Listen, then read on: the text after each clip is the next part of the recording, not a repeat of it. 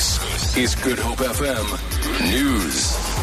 Public Protector Thuli Madonsela has apologised to anyone who's been offended by her recent action to address the National Assembly through the media. Madonsela spoke in an interview with the SABC Radio News. This comes after UDM Chief Whip Ngabayomzi Kwankwa condemned Madonsela for raising her concerns on the Nkandla report through the media instead of approaching the institution first. Mercedes Besent reports.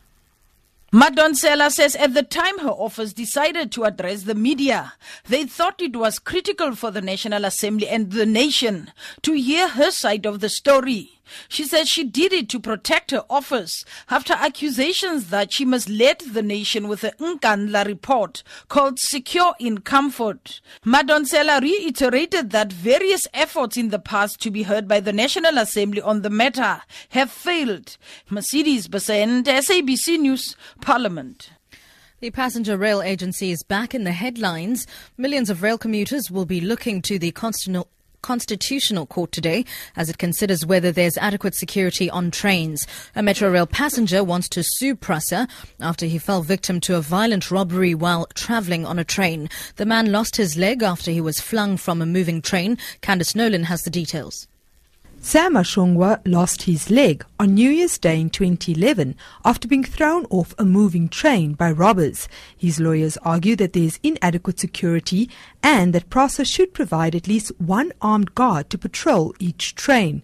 But PRASA argues that it can't afford an 800% inflation in its security budget and that armed guards would be ineffective in any event. The High Court said Mashongwa could sue PRASA, but the Supreme Court of Appeal found that he had failed to meet the test for negligence. The Constitutional Court will hear arguments this morning. Candice Nolan, SABC News, Johannesburg. An association representing black farmers in the Western Cape says its members are unhappy with the way they're being treated by officials from the Provincial Agricultural Department. The United South African Agricultural Association says grain farmers feel they're being treated with contempt and disrespect. Chairman Roderick Dermany says funds meant for their members are given to white commercial entities who then decide how these funds will be used. The issues are that we have a concern as black farmers in the Western Cape that the Department of Agriculture in the Western Cape is not addressing the needs of our farmers here.